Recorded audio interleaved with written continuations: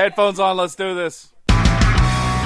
Hey, do you know of a podcast I can listen to that has nerd and comic books and stuff? I really can't find one. I say, you ever heard of the Nerd Dumb Podcast?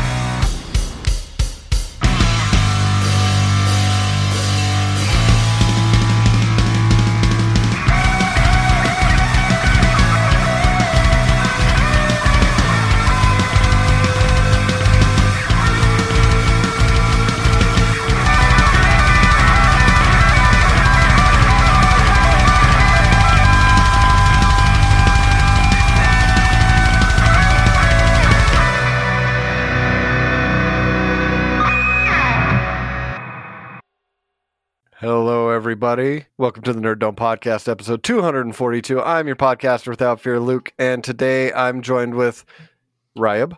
Hi. Uncanny Ryab. Hello. Watching Andrew. trailers. And I am the alliterative Andrew from Velleity Studios. And classic Chris Hoffman from Velleity Studios. That's a coincidence. Hey, Whoa! Fancy you both being having that in common. met somebody from. Oh, Who'd have thunk it? So how you guys been? I know it's been a minute since I've been on, but you guys did a great episode that ended on such a cliffhanger that our listeners were like, and then what? And then what? Yeah. mid sentence. Yeah, It was too much. All the equipment blew up. Yep. And that's what took so long to get back in here is you fixing it. The government shut it down. Yeah. They said, too many enough. hot I declare this podcast too awesome. And I did throw in the fart sound effect. So, Good, nice. yeah, I had to go through like 30 or 40 to find the right tone, Right. but I feel like I did okay. Right. Yeah. Like Mm, Anakin yeah, picking a speeder. Yep. And then you finally had to record your own. So then you had to get your mic out and go to PF Chang's for lunch. And then I watched that Lucasfilm documentary about the guy getting the sound for the TIE fighters, and I felt inspired. Yeah. Yeah. Renting the Foley guy though for it was a bit much. yeah, No, it was an acceptable worth every penny. cost. Yep, Yeah. acceptable. So I went and saw Napoleon with Napoleon. Napoleon. Napoleon. Was it good ice cream? It was fantastic ice cream. But so it was a really good movie.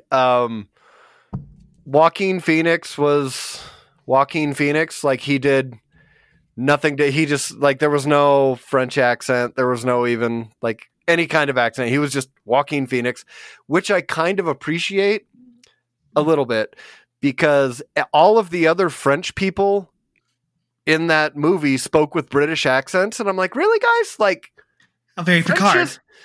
yeah, exactly. Yeah, they were. But listen, Patrick Stewart gets away with it because he's fucking Patrick Stewart. But I was like, really? Not one extra could speak with a French accent. I was like, come on, Ridley Scott, you're better than this. Have you But he's also seen a British. movie that takes place in France, the Made by Americans? What was it? The Man in the Iron Mask? Leonardo DiCaprio. Yep. There's like two people in the whole movie even attempting a French pronunciation of anything. Mhm. Yeah. Yeah, I mean, I guess that's the Kevin Costner. I'm Robin Hood. Yeah. From Cincinnati. Yeah. The opposite of that is when a movie is by Luc Besson and I don't know it. Like I was watching Lucy and I had no idea it was him. And the movie's going along and then all of a sudden Interpol is involved and then like the best cop in the entire world is from France. And I'm like, bullshit. There's no way. Then I get to the credits and it's like, oh, that's why. Oh, the French have best police. It was like, cool. But the other thing is like as Americans, we will believe anything from people if it's in a British accent. As far as theater is concerned, that's like what we see. It's like, oh, obviously, even if it's an American story, it has to be British people doing it. Have you seen a movie about Rome that doesn't have British accents in it? Yeah.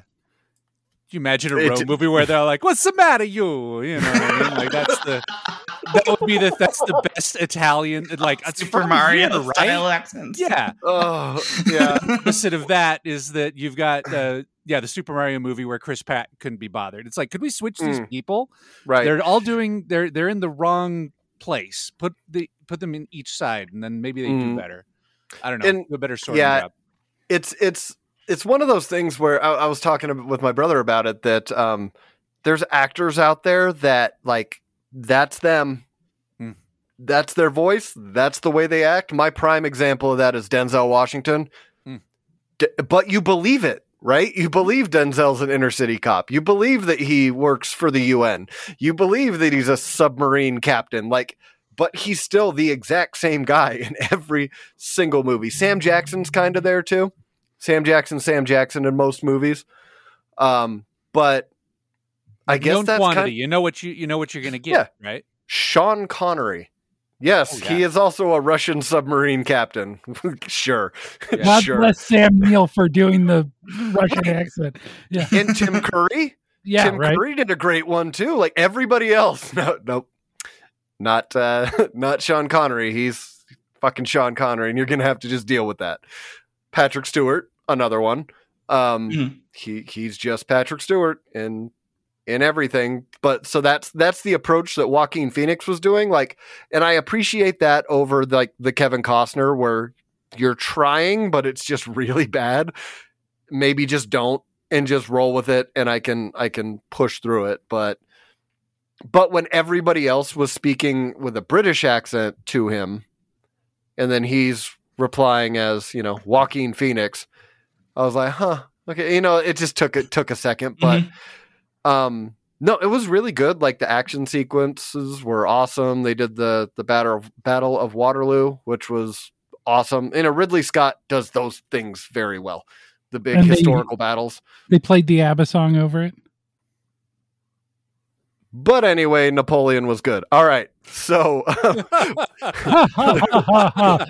such a transition. So was John Heder in it though? No, I was expecting him to be, but he was. Yeah, he was going to be a what is it? An artillery guy. Okay. Right. Yeah. One of the cannoneers, I think. Yeah. Gosh, I just want to fire the cannon. What's like old 1700s versions of tater tots that they could put in their waistcoat? Oh, right. I've got bayonet Turnip skills. I've got guillotine skills. Yeah. He's a musketeer. Yeah. Just a freaking musketeer. Gosh.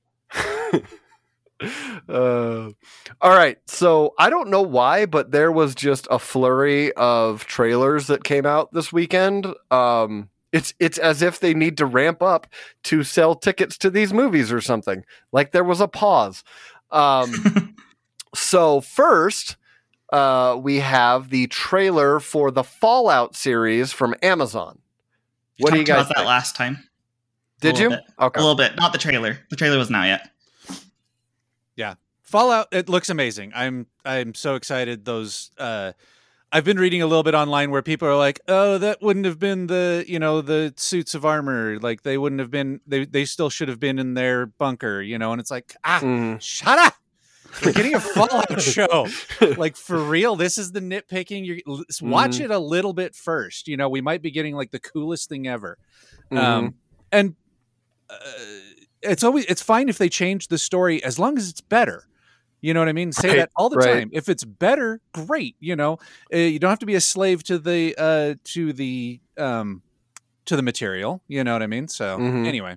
And that's what I think is good about like the Bethesda games like that is every playthrough for somebody is completely different, right? You can do whatever you want. Like I could play all the way through Fallout and never touch one of the storylines at all. That's just the way I played it, right?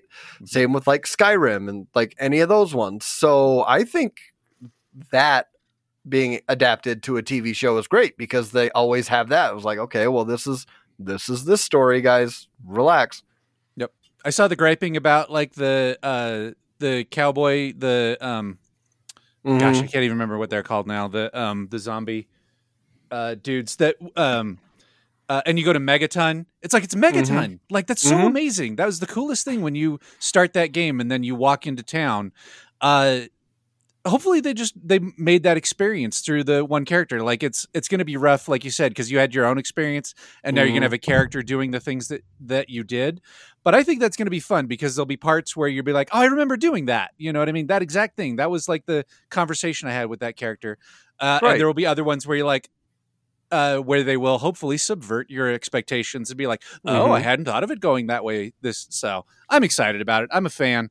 And so I'm going to go into it with a better attitude than I usually do with things. Is this a show that when it comes out that Chris will be like, I watched it this week? I'll actually watch it. Yeah. 100%. I'll be 2 episodes behind, but yeah, I will watch it for sure. I did like the beginning of the trailer when they said from the studio that brought you The Boys and free 2-day shipping. I was like, okay, all right. Well played, Amazon. Ryan, what'd you think? I think it looks very good. I am very excited for it. I just hope that the dog is not in as much peril as he was when I was playing the game, because that will make me stressed out in a movie. My wife said the exact same thing. She's like, oh, because she was excited because she loves the dog, but she was like, no. It's like Eagly from Peacemaker. Yes, right. Ryan sends me a message. Don't tell me what happens, but is Eagly okay? I need to know. I need to know if Eagly dies. Because I'm turning it off. I have to Google. I'm at the point where I have to Google if like the pet dies before I start watching a movie, so I can be prepared. Listen, that needs to be a Twitter account. Got you in that first act. Yeah, I haven't seen John Wick because of that. Ryan, there you go. That needs to be a Twitter account that you make that is just, does the pet die in upcoming movies? And yes, no. All it is the title and then a yes or a no. Followers. Yes. Millions. You would get millions. Yeah, so very excited to watch it though. Good. Andrew, you have thoughts? No thoughts? No, I haven't seen the trailer, and the last Fallout game I played was Fallout 2. I think it was a CD-ROM game. Excellent. Well, the first 2 Fallouts have nothing to do with the rest of them, aren't they? Like unique? Yeah, no? I think it is. The second one, you were in a vault with a little community and stuff. They all take place in the same. It's like a bunch of the sound effects and stuff from the original games are in Fallout 3. Like it was a really, really good recreation of taking stuff that was really fun from the original games and then taking it into a new console. It was like it was the perfect game for that time, and the sales show and everybody who loves it. I mean, that was hours and hours of playing that game, exploring. They did such a good job with everything, and point and clicks were just kind of done at that point. You weren't going to do that on a console. Yeah. But I was excited seeing, because my favorite Fallout game was New Vegas. I loved Fallout New Vegas. So seeing like the deserts and like the West Coast and the cowboy guys, I'm like, yeah, I want to see the new California Republic and the Rangers and stuff like that. That was always my favorite part of the Fallout stuff. Yeah. You see, like, some of the armor, like the Brotherhood of Steel and all that stuff. So I'm like, I want Fallout New Vegas, Fallout 3, Fallout 4, just amalgam a movie for each of them? One thing. Oh, no, just all of it in this show. Just take a little bit from here, take a little bit from there. The timeline, that's what people will complain about, but just whatever. Just make it good, make it awesome. And yeah. So the next one was The Boys for the new season. What do you guys think? This is the last season of The Boys? Have they announced that? I do not know. But tell me your thoughts and I will look it up. Looks good. I mean, I've liked every season up until this point. They've done a good job of translating the spirit of the comic without necessarily translating it exactly the page for page, which is for the best. Some things have changed and grown since then, and so we want to stay away from some of that. When was The Boys written? The comic. Early 2000s, I think. Yeah. That's an excellent question. I was just curious. Yeah. I didn't read this one from the beginning. Comics. I got into it later. I've only seen the first season, and I didn't love it enough to go back. I can't watch that show. I love the show, but it makes me so anxious, and I would watch it before bed. And then I was like, I can't take it. And I think that show does what the first season of Game of Thrones did really well, which is playing off of like it being a chessboard where people are putting their pieces, like information is really important, putting people in certain situations is important, and then punctuated by just insane violence and chase scenes, right?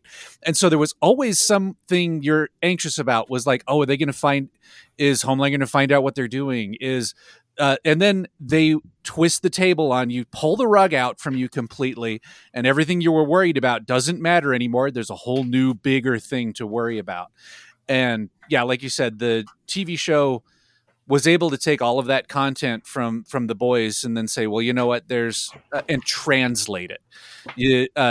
There's very few comic books that are a 1-to-1 that will be good as a 1-to-1, like just using the comic as a storyboard. It's generally going to be too long. I'm trying to think. I think the one that I think was closest like that was Sin City. Sin City, for sure. I think that was probably the closest panel to screen that I've seen. It fits on that side of the spectrum where it's like closer to staying closer to material was a good thing for him. I think V for Vendetta is the same thing, where it was like basically written. A lot of it was written for it. It's not as good as the comic book, but that movie is better for following more of the book than it didn't. If that makes sense, because as much as I want huge success for the Wachowskis and great for successful trans people, they just don't make very good movies. The Matrix was really good, and that's because someone else wrote it. Allegedly. I liked Jupiter Ascending. Oh, for real? I didn't see that one. Oh my god, I sat through that. And every minute wondered why I was still watching it. And then it became a thing where it was like, well, now I'm going to get through it. That is that is an endurance test for movies. I just did look it up. They confirmed that season 4 will not be the last. And they also have a Gen V season 2 on the way as well. So, but yeah, no, the trailer to me looked great. I was like, it's more of the boys. Like, it looks more of the same. The actor that plays Homelander just nails it. He just nails it. Like, that level of creepy, but also like it's that meme where it says, you know, what America thinks it is, and it was Superman, and there's what America really is, and it was Homelander, and it's like, yeah, it's pretty accurate there. So next we had Furiosa. What are you guys' thoughts on this? It's got magic and old man Thor. Thor with a funny nose. Funny nose Thor. Yeah. I really like Anya Taylor-Joy, and I really liked the character of Furiosa in Fury Road. So I'm excited for it. It looks like it's the Furiosa origin story, so it's like a prequel to Fury Road, I assume, from the trailer. But yeah, I really like her, and Chris Hemsworth's pretty good. So he's pretty good. Yeah. When they first popped up, I said, "Oh, that's Chris Hemsworth." Wife's like, "I don't know," and I just started making like shoulder. I'm like, "No, it's him." Like, look, I've seen that guy's like shoulders and arms in so many movies now. I was like, I can spot that out better than his face at this point. That's Thor arms right there. Yeah, that makeup was very much a old man Thor. Like, he looks like old man Thor to me. All father Thor just needs an eye patch. Yep. What? So I'm back to my I don't get it things. I don't understand the love for the last Mad Max movie.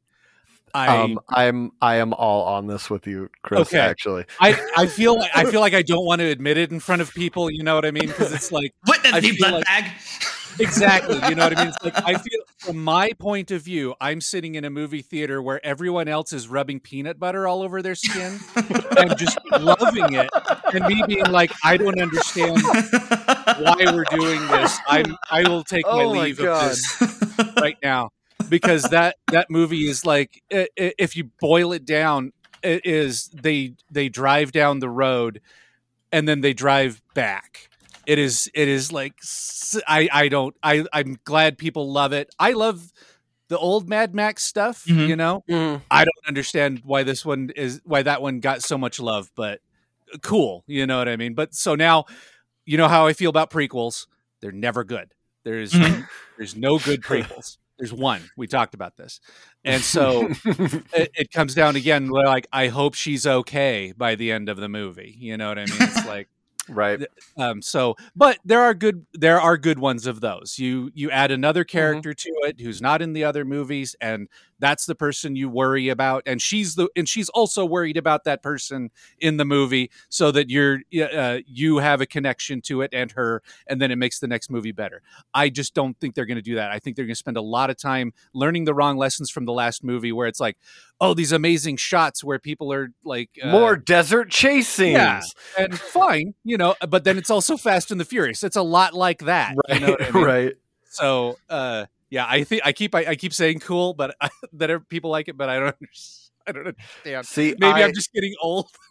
I remember I didn't see it in theaters. I saw it probably about a year. Like I saw it right before I went and saw Last Jedi. So, like the comparisons of Last Jedi of them spending 60% of the movie in space running away from them, and I was like, I just watched this. Right. It's Mad Max. They're just driving through the There's desert. more I mean, tension in Mad Max. it's true. It's true. It's true. And like again, I don't dislike it. Like Yeah. I didn't dislike it, but I was just like, okay, that was fun. But then like these people were some of these people that love the movie, they really loved it. And like, listen, I'm all on board that you love that, but I just don't get it. Like it's not bad. Same thing when Avatar, the first Avatar movie came out, and everyone was like, it's the greatest thing. I was like, it was good. It wasn't life changing. You didn't like It was Fern Gully okay. either. Listen, don't you dare talk about Fern Gully like that. Andrew, what are your thoughts? Oh, well, it looks fine. It looks like Mad Max. Yeah, I mean, Hold on, wait a minute. We pull his mask off and it's Charles. It was fine. Well, okay, so I'm kind of in the same boat as Chris when it comes to prequels. And so I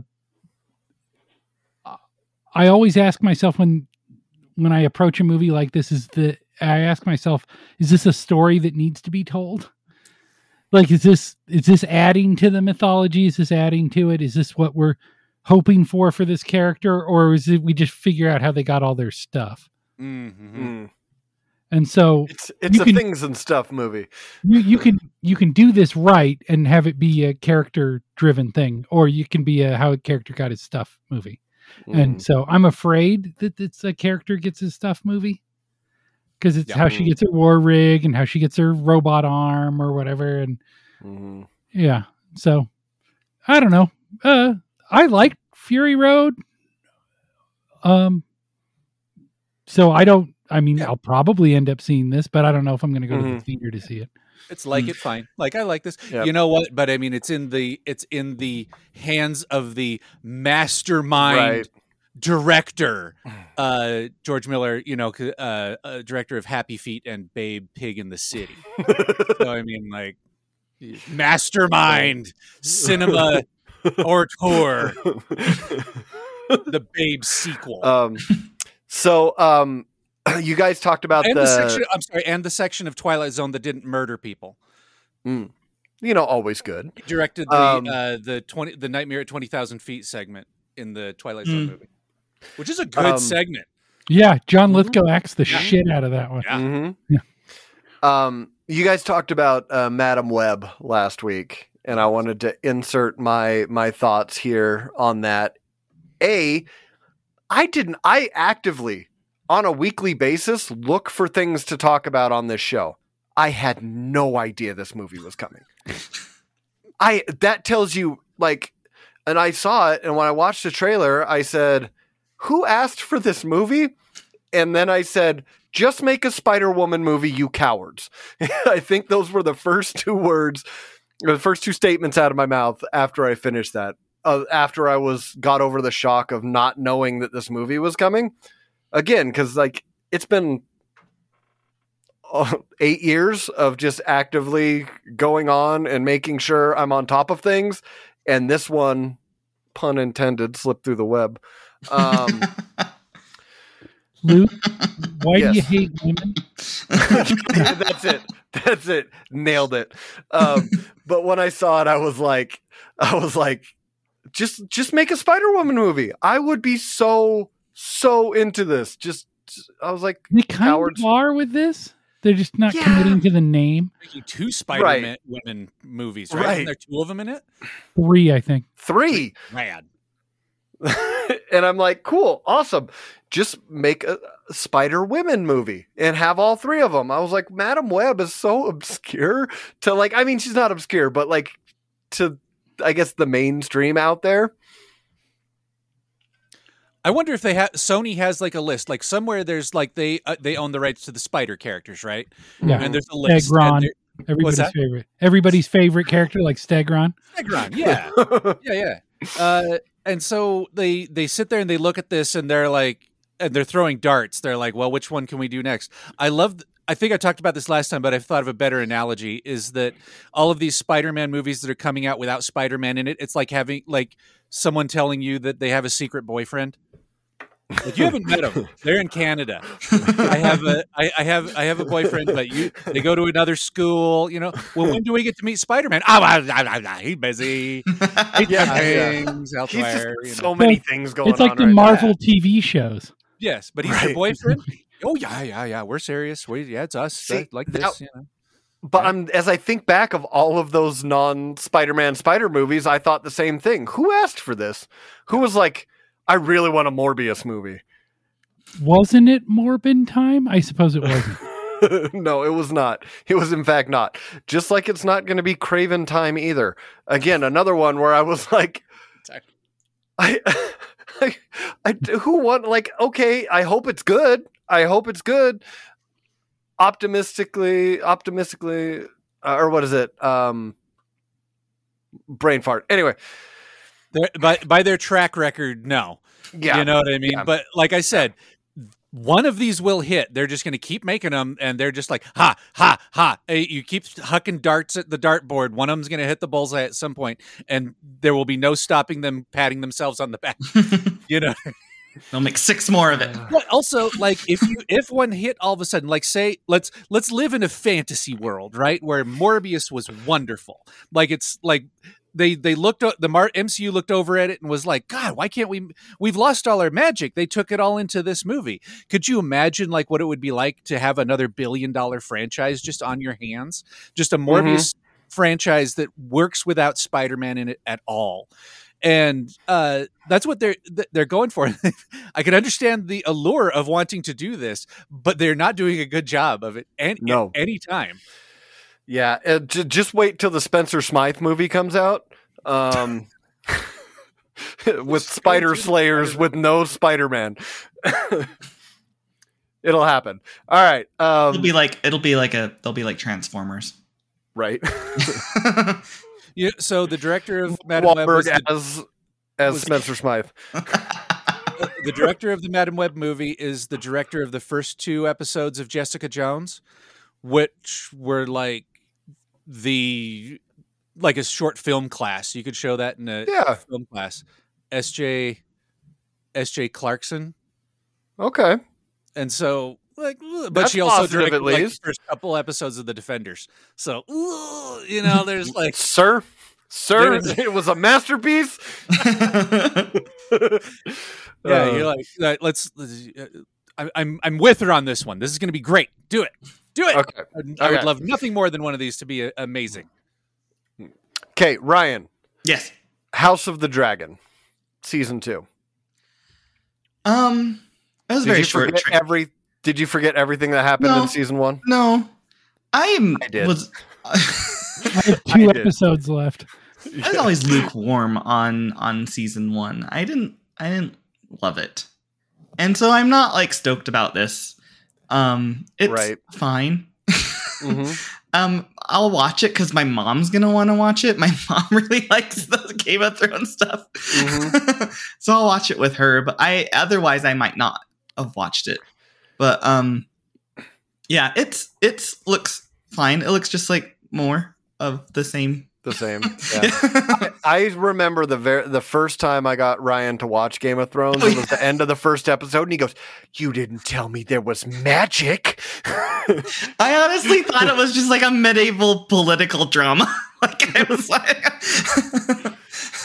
the White Walker, there's dragons, and then he was on. For me, for House of the Dragon, it's the House of the Dragon is the stuff that I didn't like about Game of Thrones, which the court intrigue and the infighting and I was like, where's the big bearded guy who's drinking stuff and hitting things with hammers? Which, if you've played D&D with me ever, that's right down my alley. But so, I mean, I didn't dislike it, but it took away. There wasn't that like the Tyrion or like the funny, like not even funny, just like the adventurous part. I guess that's what it is. It's like there's not adventure. Happening. That's true. So I think that's what's I'm hoping in season 2. Maybe I get a little more adventure. Yeah. What do you guys think? I didn't see this, but the original shows and stuff, you could tell that Martin spun up so many strings of stories that there was just no way he was going to be able to tie them all back together. Sending the characters all out into the world, and then you go back to where like Song of Fire and Ice started, where the story was the most interesting. Right? Where the king died and all of a sudden everybody's fighting for the throne. That's where you start. You go back before that, then it's like, whatever, it's the same problem with prequels. And it's the same problem that the Star Wars prequels had. Game of Thrones is missing that Tyrion character where it is the person everyone underestimates. And it's really interesting to figure out because he can't just smash things and get his way. He has to do it other ways. Right.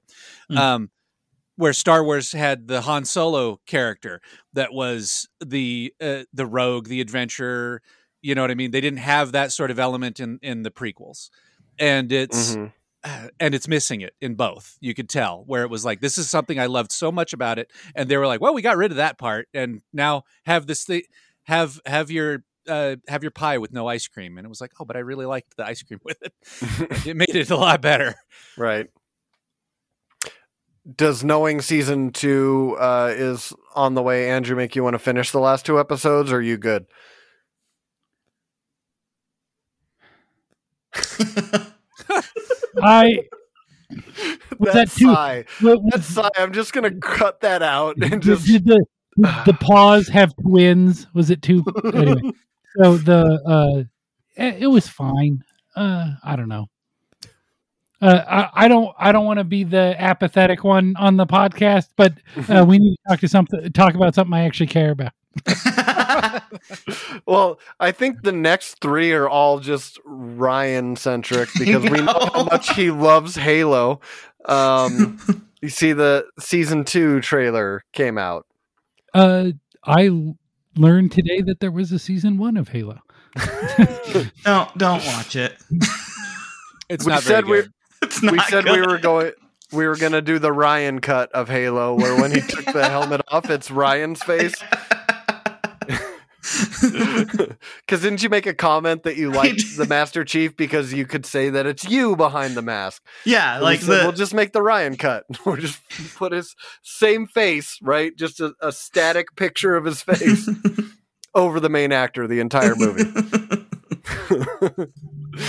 Yeah, so I liked the appearance of Master Chief always being concealed because he could be the everyman, and it just makes it really easy to insert yourself into that role. He's your kind of your point of view character, the one you want to be, the one you are in the games. You are him. Just when we talked about it last time, when you guys weren't on the podcast, I was like, and they took his helmet off, and he was the derpiest, most white bread looking dude you can possibly find, and I'm like, yeah, you're like, aw.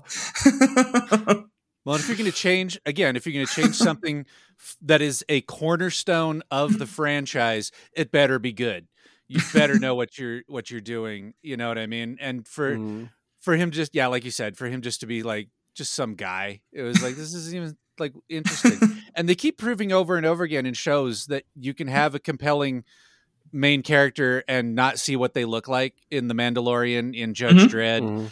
There are tons of examples of that, and they just will not learn that lesson because they paid for the actor, and god damn it, he's going to show his face. Spider-Man's going to have his mask off for half the damn movie because we paid for that guy. You know what I mean? And it's like, well, hire a cheaper actor. Hire one that was in like in a fire accident or something. You know what I mean? Like they were like 80%. They're still a good actor. You know what I mean? But it's like it would be better if they could employ a veteran or something. Yeah. It's maybe bring that military aspect to it. See, I know a lot of people didn't like Halo so much because of the going away from like the lore and the story and all that stuff, but I've played a bunch of Halo games. I cannot tell you what the story of Halo is other than he shoots aliens, and sometimes the aliens are in space and sometimes they're on Earth. Sometimes you team up with them. Yeah, and sometimes Nathan Fillion's there. Sometimes. So like that part of it, I was like, this is a neat sci-fi show. I was like, I can see why people would be perturbed by it, but it didn't affect me that much. So I'm kind of looking forward to season 2. So don't worry, Ryan, I will tell you all about it. And you can be like, wrong. I don't know if I'm going to watch it, but there's other things that I want to watch more than that. Is one of them Godzilla, Kong, New Empire? Yes. That looks pretty rad. Yeah. When are we going to go see this, Luke? When it comes out. Godzilla, but pink this time. I do like the pink. He has Jean Grey energy. See, I was thinking Psylocke. Yeah, there you go. Yeah. I'll tell the Kinesis is pink. So we've got Psylocke, Godzilla, and then again King Kong with Thor's axe, the magic axe of King Kong, fighting the evil orangutan King Kong. But there's a baby Kong in this one. He grows up to be evil orangutan King Kong. That's what you think's happening? I do. That's what I think's happening. I think Godzilla and King Kong have to team up against evil orangutan King Kong. They're not going to fight King Caesar or somebody? Yeah. Do you think we get a Mothra appearance in this one? Yeah, she'll flitter over and heal them like she did last time. The mid-battle pick me up. Godzilla's Senzu Bean. We're in 2024. I hope we at some point learn that we want to see the big monsters on screen, not the people they're dealing with. But I don't have any confidence in that. And they got rid of the one or the two people that I wanted to see, which was Bryan Cranston and Ken Watanabe. I was like, those are like two very compelling. Oh, they're dead. Cool. I was like, Bryan Cranston died in the first one, didn't he? Yeah, exactly. And then Ken Watanabe died in the second one. But not before he gave us "Let Them Fight," which is what we were all thinking. Just let them fight, man. I don't know why King Kong was buried and making earthquakes. That's going to be an interesting plot point. He needed a nap. He had to Odin sleep to recharge his pink energy. With Journey to the Center of the Planet of the Apes. Yeah, there it is. Planet of the Apes, X Kong, X Godzilla is the next installment.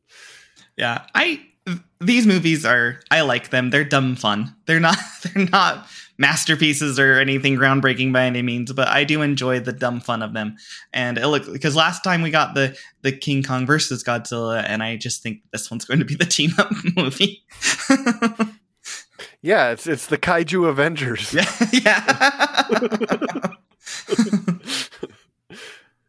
Yeah.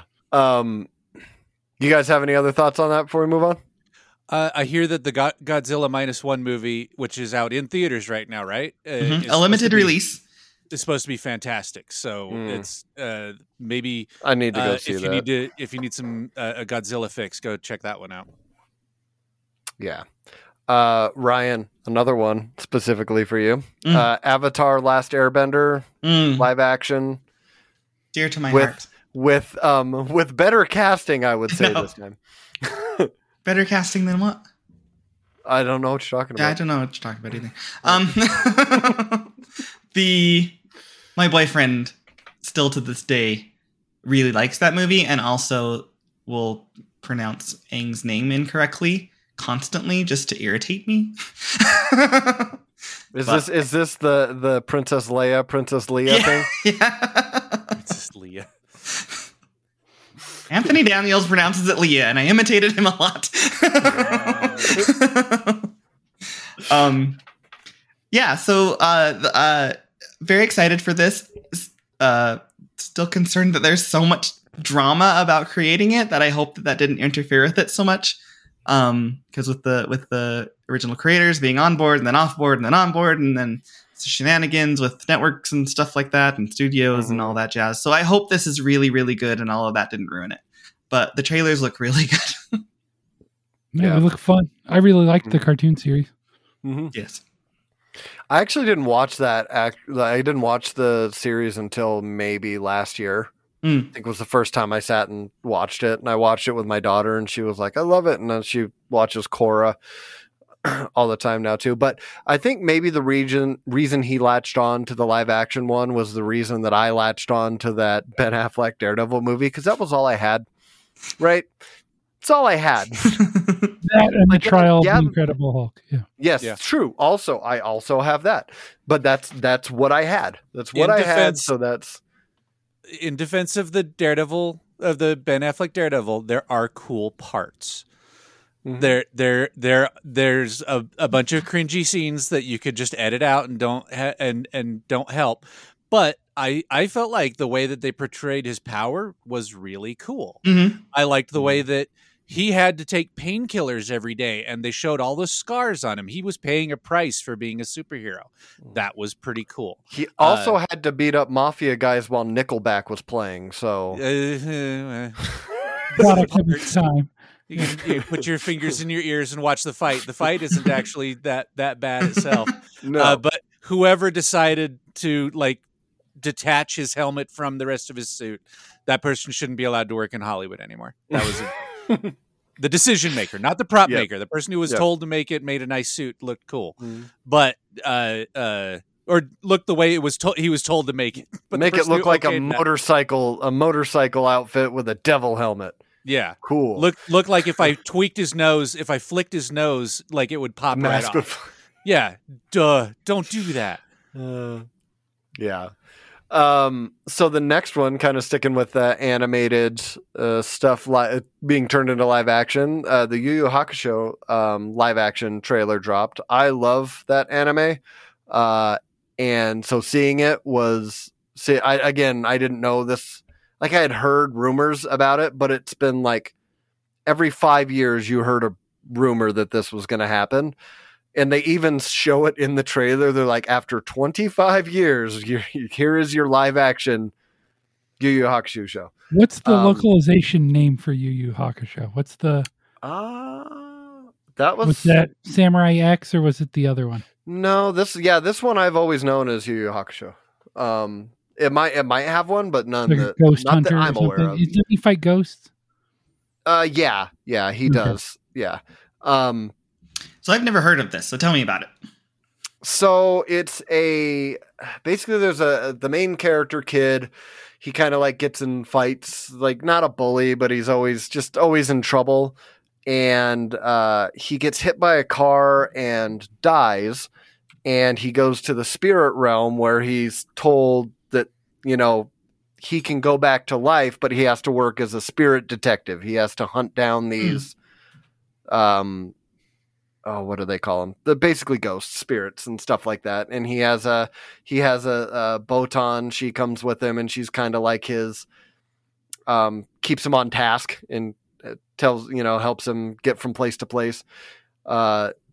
But yeah, that's pretty much it. And then, it does follow into anime tropes of, training and learning how to use your powers and tournaments and competitions. But also, it's fun. It is, 90s, very 90s. But yeah, I enjoy it. I found the American name. It was called Danny Phantom. I'm just kidding.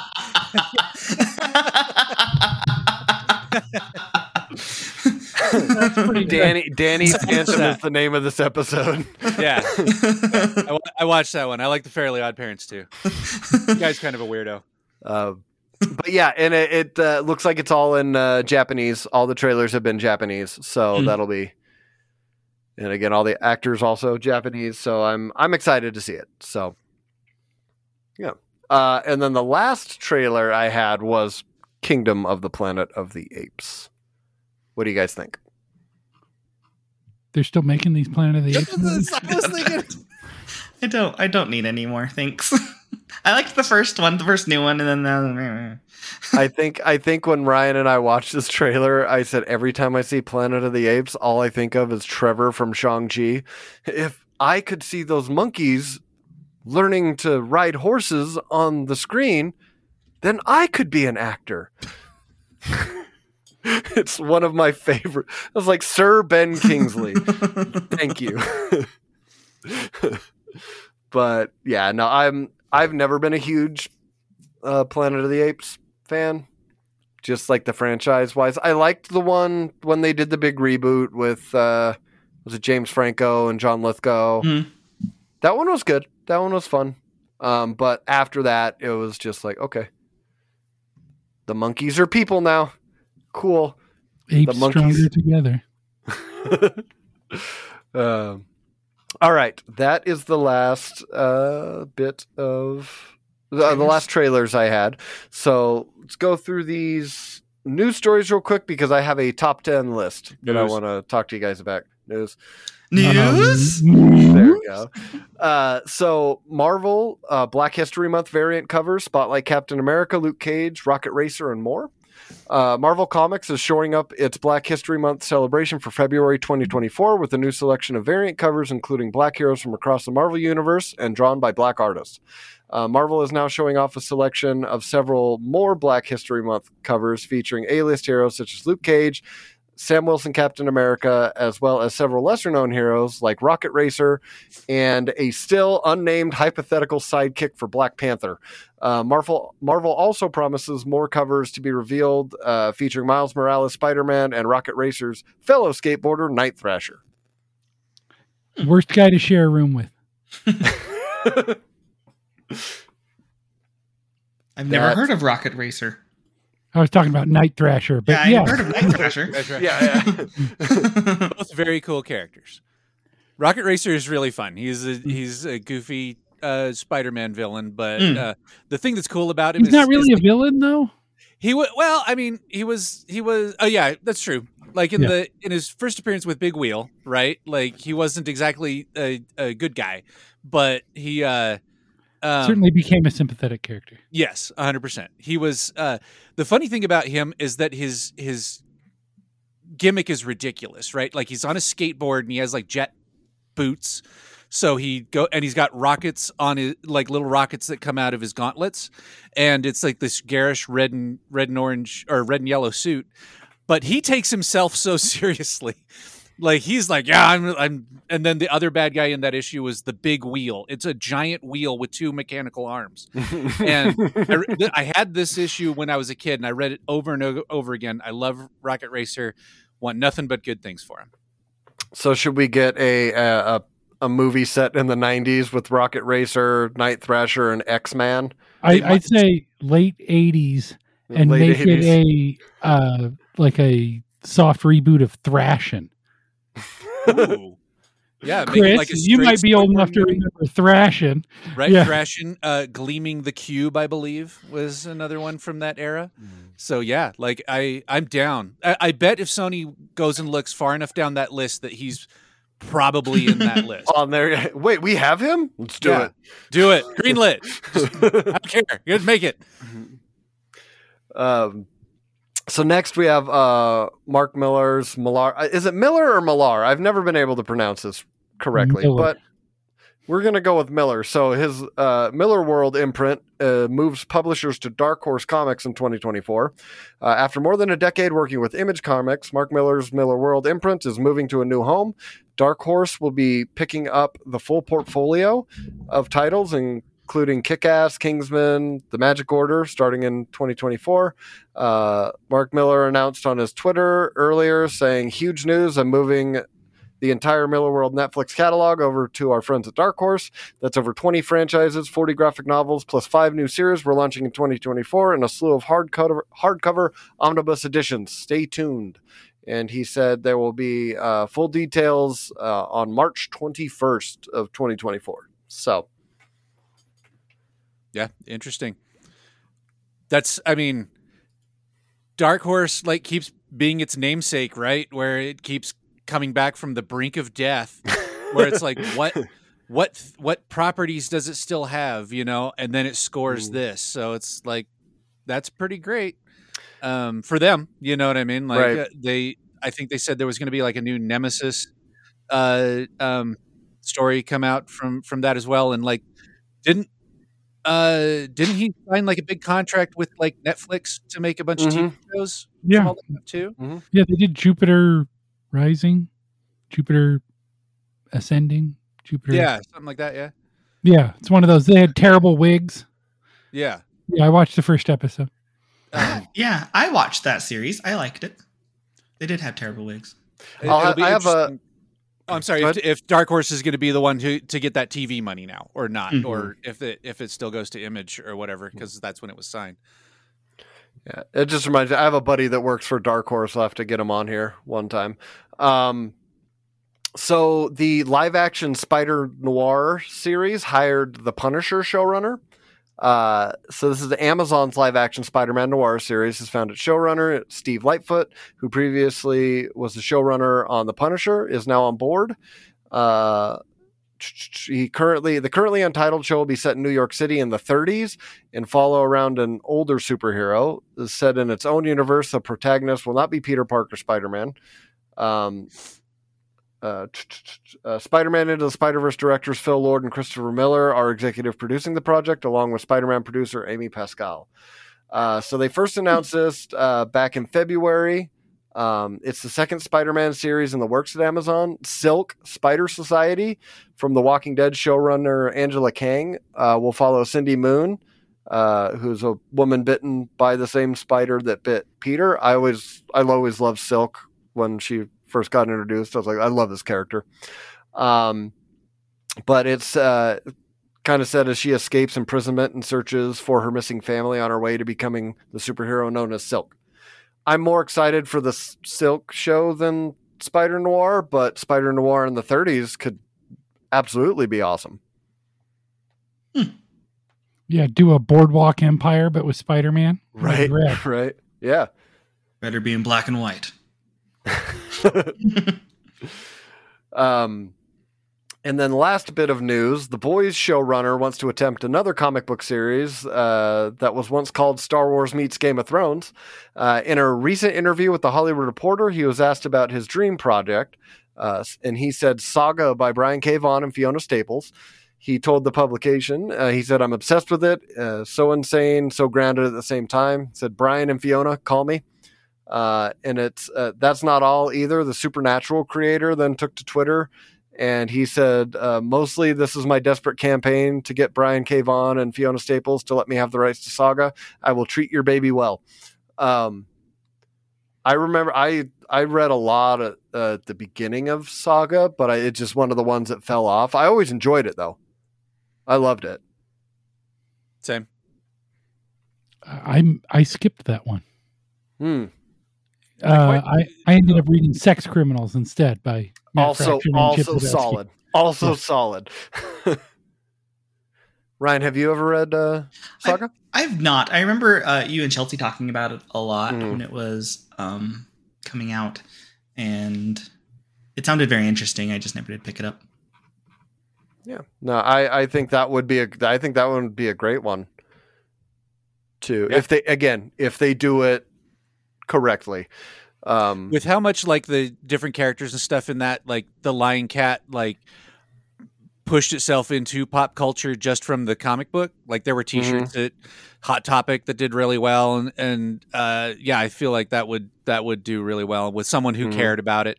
But people need to stop comparing things to Star Wars.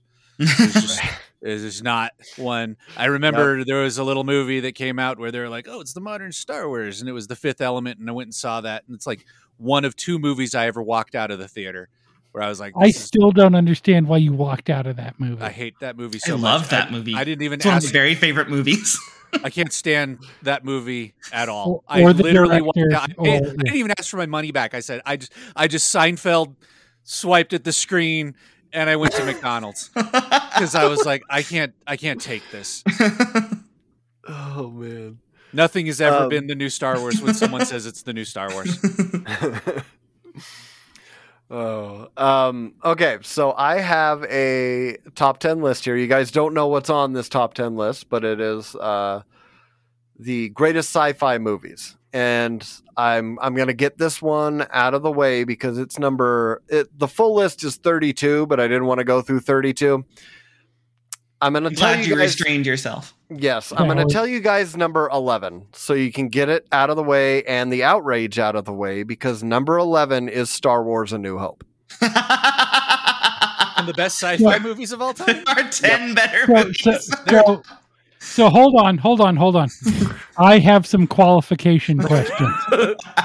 Is the reason it's number 11 because it's more of a science fantasy and doesn't have real like science fiction-y elements as it holds a mirror up to society and things like that? Let's go with yes. It doesn't have a clear message. Right.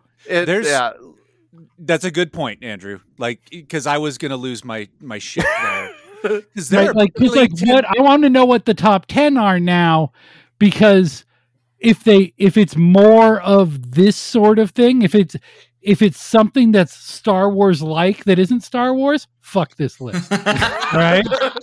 There are barely 10 better movies than Star Wars: A New Hope that have been made by humans. It's just impossible. I'm so glad I chose this list. I understand that I am like the basic white guy, you know what I mean? Because Godfather's going to be at the top of that list, right? You know what I mean? I get that. But also... Not a very good sci-fi movie, though. Not a good sci-fi movie. Yeah. All right. So number 10 is Metropolis from 1927. Oh. Okay, yeah. Yeah. Okay. Yeah, I'm on board with that. Number 9 is Solaris from 1972. I've not seen the classic Solaris. Wasn't that a Soviet film too? Mm-hmm. Like, yeah. I haven't seen that one. Andrei Tarkovsky. I saw the Clooney remake that was boring as fuck. Terrible. Oh, yeah. And so, yeah, I remember most of what I knew about Solaris was from the Barlow's Guide to Aliens, the explanation he had about the planet in there with the shapeshifters and stuff. But yeah, that's okay. Number 8, Under the Skin. Okay, that's a pretty good sci-fi. Scarlett Johansson. I read the book of that one. She was an alien disguised as a human woman looking for prey. Yes, she essentially worked for an alien abattoir, and she'd go seduce men and then dump them into the abattoir. It's a pretty Mhm. decent, like psychological horror movie too. Mhm. A harrowing amount of nudity, however, in that movie. If that bothers you, yeah. Oh, I Um, saw these. Species. Yep, same thing. Exactly Mo- the same thing. More style, more substance than Species. But Species had that great Geiger stuff, like the train and stuff. But yeah, and yeah, Alfred Molina. That's a fun Yes. one. Anyway, Yeah. it has its moments. Number 7 is The Terminator, 1984, the original Okay. one. Yeah. Sure, very much a sci-fi movie. Yeah, Mhm. Number 6, Close Encounters of the Third Kind. Okay. yeah, not one I typically Is think Cocoon of. on this list? Luke is Cocoon on this list. It's not in the top. It's not in the top 10. It is not in the top 10. The best is when they're all they've been through the pool, and then he's Yep. like, "I have a boner right now," and the other guy's like, "Yeah, cat couldn't scratch it." I mean, like some So Hollywood writing there. your just- favorite part of that heartwarming movie about old people is when they talk about their junk. So Steve Gutenberg, man, can't have a good sci-fi movie without the Goot in it. the Goot. Good old Goot. What were you going to say about Close Encounters, Andrew? That's one I typically forget. Danny. I know. So the episode name is Danny Phantom and the Goot. Oh man. Okay. So number 5 on the list is the only animated one in the top 10. What do you guys think it is? Titan AE. Oh, no, it is not. It is not Deep Titan AE. Cut. That I think was the first DVD I owned personally. I bought Was that Treasure Island. What was that? Treasure Planet. Treasure Planet. Planet. Okay, so, Yeah. so It is my not- my guess is Nausicaa in the Valley of the Wind. Oh. No. Miyazaki. No, it is an anime though. Oh, okay. Uh, Akira. It is Akira. Oh. okay. Yeah, Akira should. Yeah, certainly. Is it sci-fi? Yeah. Oh yeah. Oh, yeah, like you know what it's about. Nobody who's watched that movie has any idea what that movie is about. It is gorgeous, it's beautiful, and like the idea of like someone creating it. Does it make any sort of sense? And could I tell you that it's not a heartwarming drama that's about Listen. Yeah. Obviously, it's about the leader of a friends biker. we made along the way. It's Yeah, about right. the leader of a biker gang in a dystopian version of Tokyo in the year 2019, when his childhood friend gains telekinetic powers after a motorcycle accident involving a secret government project and threatens to destabilize the military rule of the city. Only Kaneda and his gang can help. That's what it's about. They made that shit up Tetsuo. afterwards. They made the movie and then they wrote that. They were like, I don't know, Ignoring the it's- comic that came first, but yeah. Yes. All right. Number 4, we spoke about it earlier, The Matrix. Cocoon. Oh, This is one of my very favorite movies. The Matrix is so good. It is absolutely. And I don't know, was it Andrew, were we the ones who were talking about it? Where I read something recently that made The Matrix makes a whole bunch more sense. Because in the movie, in the theatrical release, the argument that why the robots are keeping the humans is to use them as batteries, Mhm. which is a bad idea because cows would be a better idea. If you're just talking about BTUs being generated by a body, Mhm. cows are a better thing. And so the Matrix could have just created a pasture that all of the cows could have eaten in all day, this cow paradise. They wouldn't have rejected it or anything like that. That would have been fine.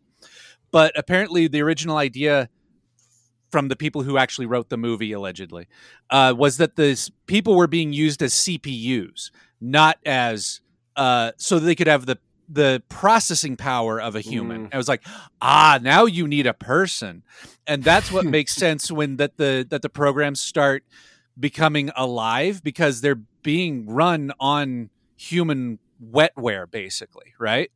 And so that was always a plot hole that bugged me in those movies where it was, and it's the whole movie is so damn cool that doesn't matter. All the plot holes, but that's also why Neo is the one, is because his brain runs the code better than everyone else, because he's just oh, I don't have his throughput of the processing is so fast. That's why he's so much faster and looks like he can predict everything else as everybody's doing, is because he is closer to the code. He's in a lower layer to the code than everyone else is. And that also makes the having to wake up society to it makes more sense, because everyone who is part of the prison at that point is also building the prison at the same time. And so it is like, oh, we need to wake people up at us. And I mean, you get to that storyline anyway, but I think it's a stronger connection if there's that small change made. And the rest of my evidence that they have no idea what the movie was supposed to be about is that the next two movies had nothing to do with the first one. So number 3 on the list is Blade Runner. Okay. Yeah. There, you could put a lot of different Philip K. Dick movies in there. Blade Runner is certainly the most notable, right? Mm-hmm. Total Recall is another one, Mm-hmm. right? Mm-hmm. Not a very good adaptation of the book, but Right. but Blade Runner really should be remembered less for its storytelling and more for its pioneering special effects, because that's really what it's known for. The movie's boring and it's very slow. And I had a friend come to me after watching it and he's just like, "Hey man, it's boring, right?" I'm like, yes. He's like, "The internet loves this movie." I'm like, "Yes, they do." What do they love about it? Well, it's the pioneering special effects and it's got a cool look to it that influenced everything that came after it, certainly. But yes, it's a very slow, ponderous sci-fi movie. And it's not really well explained, because are they robots? No, they're not robots, right? They're bio people. Mm-hmm. Yeah, so yeah, it's not very well explained in the movies what exactly we're dealing with the replicants. And so I don't know. I don't know how many different cuts of that movie I've seen, and not one of them has a decent enough explanation in it. It is one you have to watch like an opera. You clear your, if you're a science fiction fan, it's important to see it so that you get all of the references and everything else that ever came after it. So you go with your Elizabethan collar on and you get a cane so you can tap it on the ground every time something cool happens. You know what I mean? And you clear your schedule, you know, and watch it and really watch it. And then it's a thing you have seen. Yeah. All right. Number 2, Alien. Ridley Scott, 1979. Yeah. Truckers in space. Truckers in space. I like the idea that working class jobs don't disappear just because you're in outer space. Right. Yeah. Yeah, Smart. No one listens to Smart Lady, and everyone dies except for Smart Lady and her cat. Mm-hmm. Mm-hmm. Yeah, it's a good movie. The best cat in space. Number 1 is 2001: A Space Odyssey. Damn it! I, Over my table. I don't think I'd put it that high on the list. It's a good, important I don't think so, movie, Luke. but it's not. Yeah, I don't know. Not down with the Kubricks. I certainly am, but I don't know. His sci-fi it's never done it for me. I feel like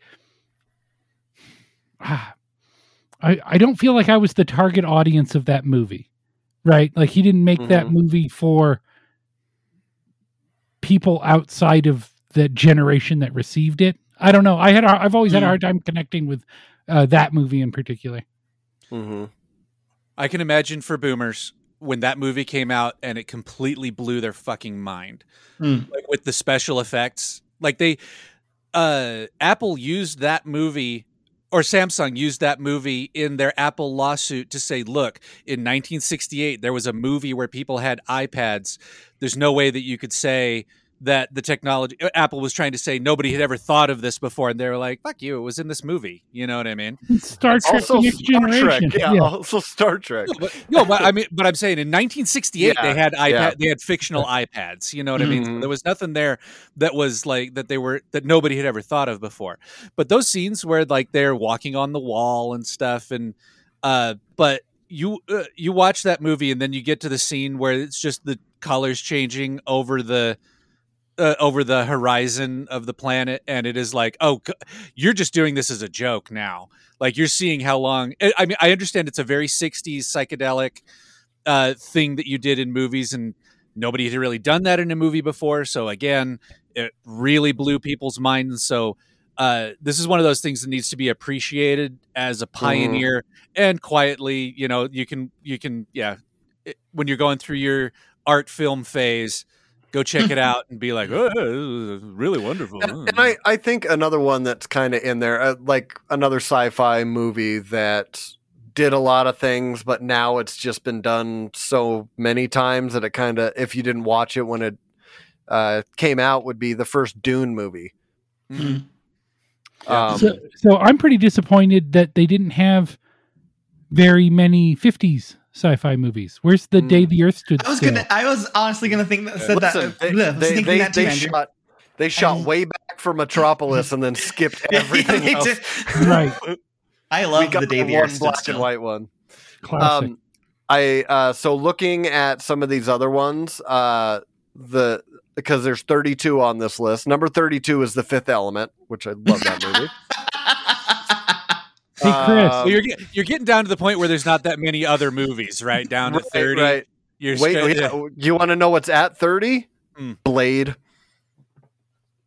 Like the vampire?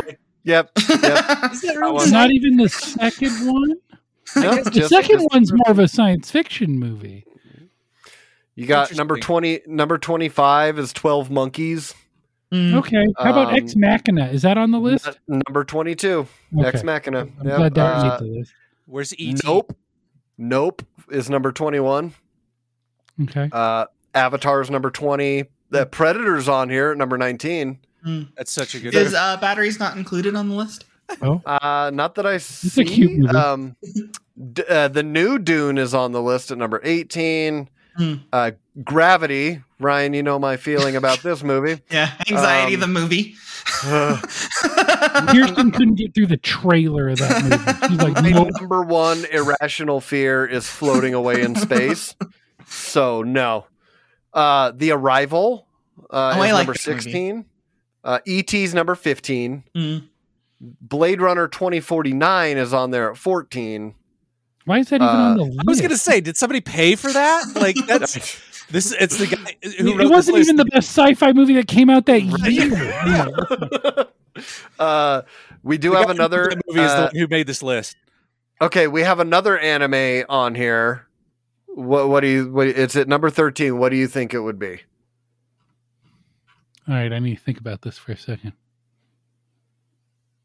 Oh, it's probably like Cowboy Bebop or something. No, though that is a great show. Ghost in the Shell. Oh, Again, with these animes that you have no idea what happened through the whole movie. Oh, come on. I know exactly what's happening when we take a break in the middle of the movie to watch the funeral procession for 13 minutes. Oh my God. Yeah. Who are these guys? It's obviously a cyborg who works in anti-cybercrime law enforcement and who is tasked with hunting down a mysterious hacker known as Puppet Master. Yeah. Everyone knows this. Everyone. It's so obvious. I'm such an idiot. I'm You watching these fool. things and I'm sitting there and I'm like, I don't understand. Again, beautiful, so breathtaking, the artwork in that, like, you can watch any frame of that movie and it's this gorgeous painting, and you're done with it and I don't know what happened. I don't know who I'm rooting for. Where's Killer Clowns from Outer Space on that? Not on the list, but we're up to number 12, right before Star Wars, is Invasion of the Planet Saucer of the Man. Apes. Oh. Planet of the Apes, 1968. Yep. Damn. Where is Alita Battle Angel on the list?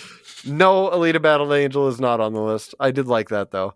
Yeah, Planet of the Apes, where they taught monkeys how to ride horses. But yeah. That is such a good twist in that movie, though. And to think about movies before that movie came out, like, that movie, like, produced M. Night Shyamalan out of midichlorians and the Force, right? He was not. He wasn't born. There, he came into existence when the plot twist at the end of that, he just formed in one of those bubbles like in the Terminator, and then he went forth and made one good movie. Yeah, and he made one good movie, and he's apparently a really nice guy, so they let him make a bunch of other ones when they shouldn't have. Oh man, where's Wally on the list? Or Tron? He's not on the list. Tron should be on there. Sunshine should be on there. Johnny Mnemonic. I did like Sunshine. Johnny Mnemonic needs like more love. What about Equilibrium? Oh Tank my Girl. gosh. Yeah. Equilibrium and Tank Girl. If you have not seen either of those movies, do it this Or weekend. how about The Cell? Ooh. That's a good one. That's a very good one. stylish sci-fi movie. Yeah. But yeah, now that we're How about over Forbidden an hour, Planet, dude? Yeah, come on, man. This list sucks. What? Luke, you should feel Robbie? that. Isn't Robbie the No, robot? Luke. Isn't that- Luke, take a lap, goddammit. This list was fucking terrible. That's it. Take a lap. as I go through the top 10, and he was like, "Okay, yeah, okay." Gets to the end, bullshit. Yeah, that's right. The whole thing was bullshit. But that's all I had for the episode this week. Was there anything you guys wanted to talk about before we wrap this up? I read comics. Yeah, So I prepared for this. Chris, did you read comics? I did. All I right. have a couple of them to plug. Yeah, you go Let's ahead. do it. I read this week Marvel Zombies Zombies. 2. Hold on, hold that back up again. Yeah. Yeah. Okay. Peach Momoko cover. Why is the Flash on it? Right? I will fight you. Such a daring take. Fucking Yeah. fight you. So, our pal Doug Wagner wrote a story in here, his first Marvel work, I'm told. And it's a terrific X-Force story where Warpath has been bit by a zombie and decides to use his last moments of sanity to take out the Cable zombie. And it's a terrific story featuring my favorite era of X-Force. So, Nice. yeah, love to see it. And I also read this week the Howard the Duck 50th anniversary special, which they've been getting my letters apparently. Because Howard the Duck ends up a mutant due to the actions of Proteus, gets reality warped into being a mutant, and then he joins the X-Men, but he sucks, so they send him down to the New Mutants where he becomes their leader and teaches them to stand up to bullies at the mall. It is fantastic. Yes. Yeah, I loved everything about it, and it features one of my new favorite panels in all of comics. Howard freaks out on the last page, and his head splits open to reveal that he is a robot powered by a smaller duck. So, I love everything about this. And note, Chris, if you ever find this page for sale, you let me know immediately. This one or from the New Mutants story. Yeah, this goes to everyone in the audience. You just let me know and I will buy it. But it's like this one where he's hanging out with the New Mutants at the mall and he encourages Danny Moonstar to pick on the bullies. Fantastic. Make your nightmares come to life. Yeah. It turns out they're just really afraid of public speaking. It's weird. Yeah, so that's what I read this week. What did you read this week, Chris? Nice. What did I read this week? I love backing Kickstarter campaigns because you'll get all of a sudden something in the mail, and it's kind of like a Christmas all year long, right? And so a lot of times I'll even forget that I have backed something, but this one came this week. This is the issue number 1 of Blighted Dawn, the Cursed Verse. And this is by Mark Sparacio and Gerardo Gambone and Dan Parsons. I met Mark Sparacio, who did the cover here. We met him when we were at the Denver Comic Con, back when it was still the Pop Culture Classroom. And he is one of the nicest guys working in comics. He was so much fun to talk to. His artwork that he does is wet on dry watercolors. So all of his stuff looks like this. He did a lot of Vampirella covers and stuff like that he works on. But he does this really cool thing when you go to the con. He has prints of images that he's done, and then he will do like a watercolor on top of the print that you get. So it's still a one-of-a-kind piece of art, but it's not as expensive as if you needed to get like a something custom made. So what the book is about, it's like a shared universe with a set of creators that they've created, and it's they wanted to make a comic book universe that happened before Superman. So talking about World War II, before World War II era, zombies, witches, giant robots, pulp action heroes, and monster hunters. I'm all about that. Yeah, I love me some pulp stuff. Yeah. So if you if you go down to your local comic shop and ask for DEC 231206, that's the number in previews. It comes out in January. I got mine early because I backed the Kickstarter, but good old Mark, support that book. And then I wanted to plug Gideon Falls. Have you guys read this comic? So Gideon Falls, read you the back of the book here, tells an otherworld. It's The Legend of the Black Barn. Tells of an otherworldly building that has appeared and reappeared throughout history, bringing death and madness in its wake. Now its mystery ensnares and entwines the lives of two very different men. One, a young recluse obsessed with finding hidden clues within the city's trash. The other, a washed-up Catholic priest finding his place in a small town that hides dark secrets. Neither of them are prepared for what is inside the Black Barn. And so there's this video game that came out, Alan Wake 2 came out a couple weeks ago, and I don't buy things for myself before Christmas because I leave things for people to buy me for Christmas. I am dying to play that game. And this fits into that sort of universe where there is there's this guy in New York, he goes through people's trash, and he ends up finding all these. He looks like he's crazy, but he actually ends up finding all of the pieces to this door to a barn. And when he assembles all of it, the barn appears. And something very bad happened in that barn many, many years ago. And so it has a little bit of like, what do you call it? Cosmic horror. It has a lot of. Is it kind of Twin Peaksy? It kind of sounds like Twin Peaksy. You're figuring out murders. It's a small town where everybody knows each other, and you start to learn about their dark secrets as people. Like you get to this small town, and they're like, "Don't talk about the Black Barn." It's a big urban legend thing. So very cool. The artwork is in service of the story, right? Like it's not my favorite, but it does tell the story, which is great. If there was something a little bit, it's not my favorite kind, but I do love the story enough that, and then you get into it, right? Like it's not that you look at it and like, I hate this. At first I'm like, this isn't my favorite kind of artwork, but it does end up servicing the horror of the story. And there are many volumes of this. I've got the first two. And so I was reading these to sort of placate my wanting to play Alan Wake. I could probably start picking up Control again and play that one, any of the Remedy games right now, and kind of get with that. It's by Jeff Lemire and Andrea Sorrento and Dave Stewart. Cool. Yeah.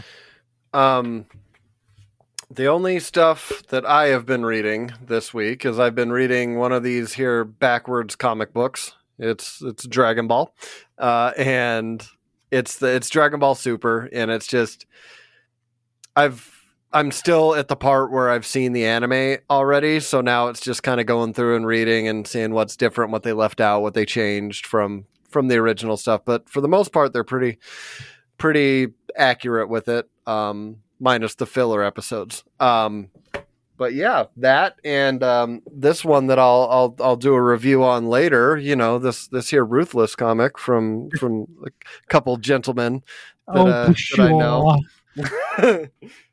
I cannot wait to do my review on it and watch you guys just melt and just slide down and then like, no, stop. Are you reading Ruthless? I am. Okay. I was debating on which one I was going to start first, but I'll start Ruthless with you then. Excellent. Excellent. and then we just mute their mic so they can't say anything, and they just have to listen to the praise. But it's so much better now that it's colored and relettered. Well, then I'll read it again when it's colored and relettered. Ah, that's how we get you. Yeah, that's exactly. Falling right into my trap. Exactly. We're the George Lucas of comic books. We're just going to keep selling you the same special edition every time. Yeah. We didn't have the technology to make the comic that we wanted at the time, so we did it again. Listen, at least you can do that, and it's not just Skyrim where they just re-release the exact same thing. There's That's no true. change. Yes. But yeah, Ryan, did you have anything you want to talk about? I have this. It is Justice League versus League. Godzilla versus King Kong. Because we're in that kind of world, and it's great fun. The cover's really cool. It's just a lot of things happening going on. Jeez. But this is issue 1. I don't know how many are coming out. I think 2 have come out. Is it 2? Yeah, I have 2 issues at any rate. That's pretty cool. It's fun. There's been a lot. It's a new golden age of Godzilla and Kong, because there's like Power Rangers had a Godzilla crossover recently that I enjoyed, and this one I'm sure it will be. The first issue is just fun. You know what? Fun. maybe next week we will come up with we'll each put together our like top 5 crossover comics of all time. And I'm not going to put this one on my list, but I do want to throw it out there. There's the Green Lantern Star Trek. I was going to say the X-Men Star Trek. No, that one's I read on that the list. Yeah. Planet X or whatever. Yeah. So put your thinking caps on for next week for that, and listeners, you'll have something interesting to listen to. But yeah, thanks for listening. You can find us over on X, Twitter, Facebook, Instagram at the Nerd Dome Podcast. We're all over the place. You guys go ahead and plug your. Go, Chris. Stuff. Plug the whatnot. Plug the things and all the things. Yeah, whatnot. Validity Studios Monday night. Come and join us where I am doing live drawing and answering any sort of questions that people have for publishing indie comics. Or I started getting questions this week about how to keep your art career going, and I told people, if you figure it out, tell me, because I'm not sure. And if for updates of where we're doing those sorts of events and this show on Instagram, Validity Studios, and on TikTok, also Validity Studios, where I put the time lapses for the art that goes off on Monday nights. I also figured out how to connect it to Facebook Live. So if Facebook Live is easier for you to jump onto, or Twitch, those will also be there. We're are like the octopus's tentacles, that we are reaching all the different corners of the internet through your eyeballs. Thank you for that imagery of tentacles and eyeballs. Yeah, you're welcome. Leave them wanting more.